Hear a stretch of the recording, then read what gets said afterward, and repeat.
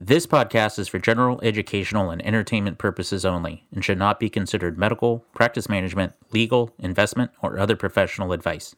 No one should act or refrain from acting based on this podcast without obtaining appropriate professional advice. Patient experience in 2022, patient satisfaction, consumerism in medicine, these are important concepts. And no longer can we hide behind the data. Patients increasingly have an interest in their healthcare, some of it driven by what they have to pay out of pocket. And so it's important for us in quality to provide that data to patients. It's their data. Welcome to Gastro Broadcast, brought to you by Gastrologics. I'm your host, Michael Weinstein. Today, I have the pleasure of speaking with Dr. Kostas Kafalis of Akron Digestive Disease Consultants in Ohio. Dr. Kafalis received his medical degree from the Northeast Ohio Medical University and did his GI fellowship at Baylor University in Dallas, Texas. He's very active in our GI societies, currently serving as a trustee on the ACG Board of Trustees and as president of GI Quick, which collects and reports on all those quality indicators for colonoscopy. He is also a co-founder and the founding president of the Ohio Gastroenterology Society. Let's see what he's been up to lately. Dr. Kafalis, welcome to Gastro Broadcast. Well, thank you, Michael. It's a pleasure to be with you. It's great. We have not had much of a chance to cross paths over the years, so I think I'll get to learn as much as all of our listeners. First, when did you become interested in healthcare? Growing up, when did you become interested in becoming a gastroenterologist? So I was in high school, and my father suffered from autoimmune hepatitis, and he developed end-stage liver disease, cirrhosis, was being cared for at the Cleveland Clinic at the time, which did not have a liver transplant program, and he ended up having the transplant at the University of Pittsburgh. And so that sparked my interest not only in healthcare, in medicine in particular, but also hepatology and gastroenterology. And subsequent to that, and he did well for many years. And subsequent to that, when I was a resident in internal medicine, I had really made my decision after rotating on the GI service and sort of solidified my initial interest. Very good. So I understand the drawback to the Cleveland area. That's where you were from. But what were the choices that you had coming out of fellowship for jobs, and why private practice? So both in residency as well in fellowship, I had the opportunity to work with a number of private practitioners who trained residents and certainly trained fellows at Baylor and Dallas. And I liked the autonomy of what the private practice offered.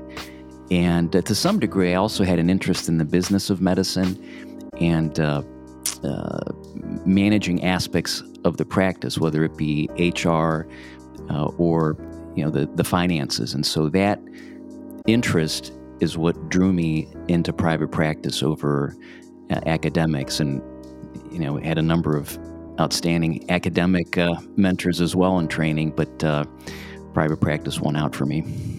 That's great. So I have to switch it up a bit, because you have an interesting background. I hear you're a drummer in an acoustic Greek band, the Aegean Odyssey. How often do you get to do that? What's that like? So that's right. It's my golf is what it is. I'm not a golfer. I'm a drummer, I tell people. So I got into this in college, no less. I had to use up a semester with an elective, and I took drum lessons. And so that was the beginning of my musical drumming. And so over the years, I've been involved with a number of different units, different musical groups. And so this Aegean Odyssey, my brother, who's an ICU doc, plays the bass. My cousin, who's a plastic surgeon, plays the guitar, and we have a couple of other guys. And we play at least once or twice a year, usually at the local Greek festival. We've done a wedding, another Greek get-together. And so, we practice monthly usually, and we perform a couple times a year. And it's great. I mean, it's classic Greek songs acoustically. And it's just such a wonderful release to do that. And a couple of other projects I'm working with. The American College of Gastroenterology formed a band during the pandemic. It's a virtual band called The Beacons. And so all of the members are board members. And so we've been doing some things online, which is a challenge, no less, given the internet and all of that.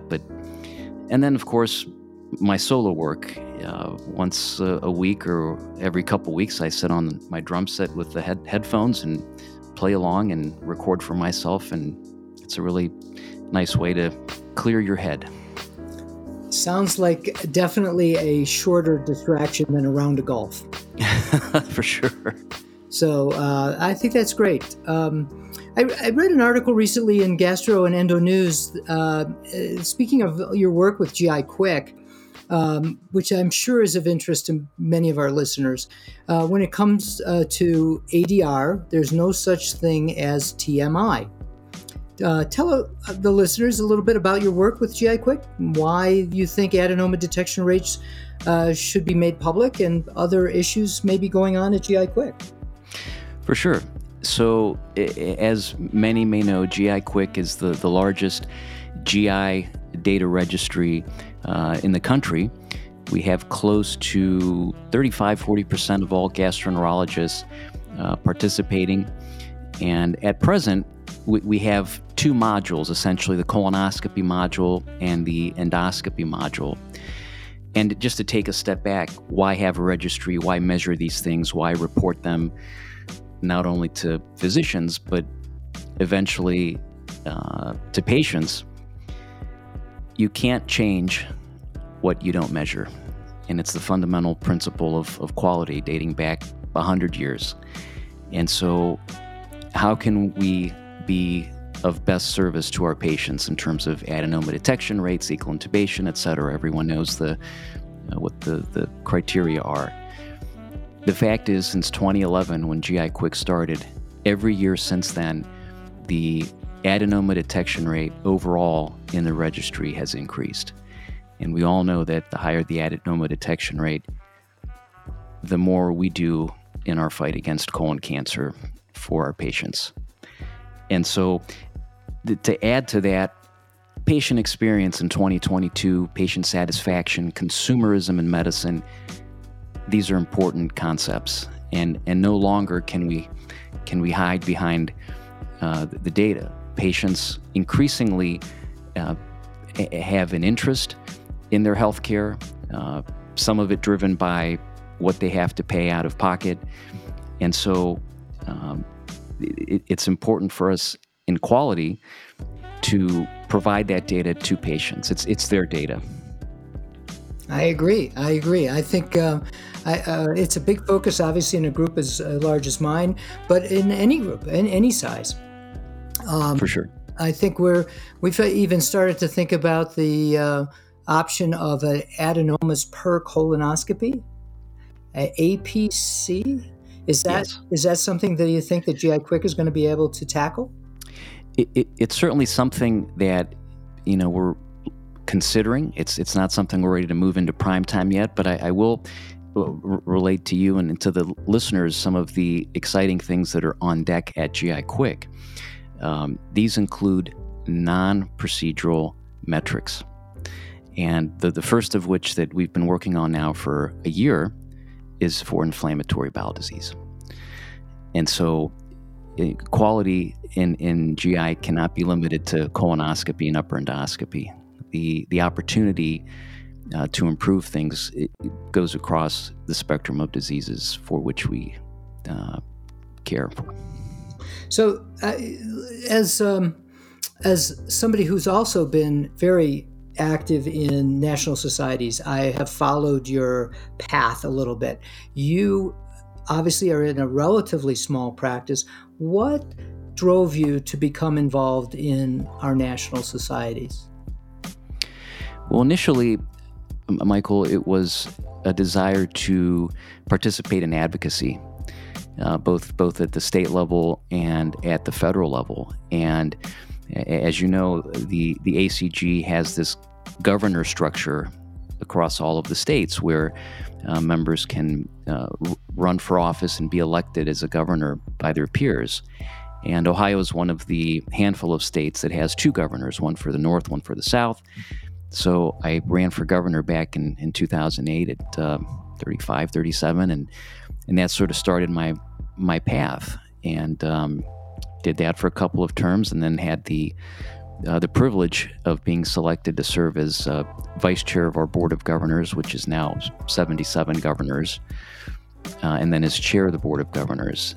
And those positions, those roles really gave me the opportunity to follow through with talking to our constituent members and advocating in Washington, D.C., advocating in Columbus for state-related measures, and really with my co-governor at the time, got us thinking about having a state GI society in Ohio, which at the time, as large a state as Ohio was, there was no state GI society. Yeah, that's it's very interesting, and I really commend you on your work on these issues that obviously affect so much more than just your practice. Any advice to younger physicians coming out of fellowship about the importance of being involved in societies, the importance of advocacy? I'd love to hear your feeling about that, Costas. So, as gastroenterologists, much like any specialty in medicine, we are in a unique position to understand what the non-medical sort of legislative practice-related challenges are. And I personally see my role as sort of a responsibility, an obligation to go speak to the people that have legislative authority, that have administrative authority at our national agencies or even at the state agencies, the director of medical insurance, for example. Why do I have to try 3 biologics before I select the biologic that my patient and I feel is best for him or her? And some of it is, we go up against larger lobbies than our own, the insurance companies, the hospitals. But some of it is just ignorance. So some of our legislators are just not in tune or understand what happens every day in our practices. And so, rather than continue only appealing on a daily basis, doing these appeals, we can make an impact at a higher level by changing the policy at the root of the problem. And so sometimes we're successful, sometimes we're not, but I think it's certainly worth pursuing those efforts on behalf of our patients. But you have to be at the table. You have to come and sit and dedicate the time to be at the table. And you've certainly been a great advocate for not just your practice, not just for yourself, not just for your practice, not even just for Ohio, but for gastroenterology across the country. Any other couple of pieces of advice you have for fellows coming out of practice as to what they should be thinking about in their careers? Employed, private practice, with everything that's going on in GI these days, and any tidbits that you tell people? Sure. No, and that's, I appreciate your comments. And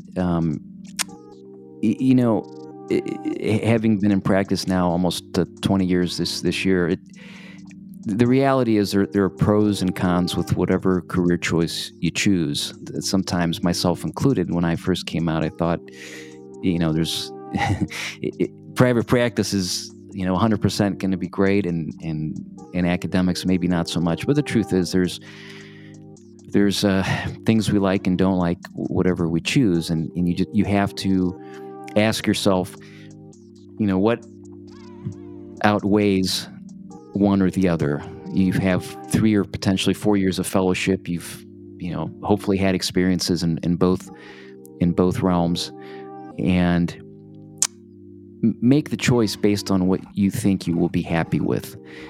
And it's okay to change courses, right? I mean, some people go into private practice, and 3 to 5 years down the road, they decide it's not for them, and they go into academics or vice versa, and that's okay. But you have to ask yourself what your interests are, what priorities you have. For me, autonomy was a very big priority, to be able to take a couple hours and go see my daughter's school play and come back to work and basically to tell the manager this is what I'm doing, as opposed to asking 3 different people and getting permission. So identify your interests and pursue that which stands out for you. Well, I think that's really great advice, and really something important that fellows need to think about, and young careerists. If you make the choice and it turns out to be the best choice you ever made when you first start, that's great. But if it's not turning out well, you're young enough to make a career shift. It's okay. I do really appreciate you being on, joining us today on Gastro Broadcast, Dr. Fowles. It was really a pleasure having you with us. Well, thank you very much, Michael. I enjoyed this very much. Thank you.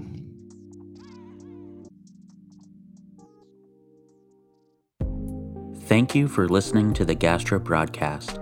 Find new episodes through Apple, Google, Stitcher, Spotify, or wherever you get your podcast fix. For information about our hosts, guests, and supporters, visit gastrobroadcast.com. Produced by Steadfast Collaborative.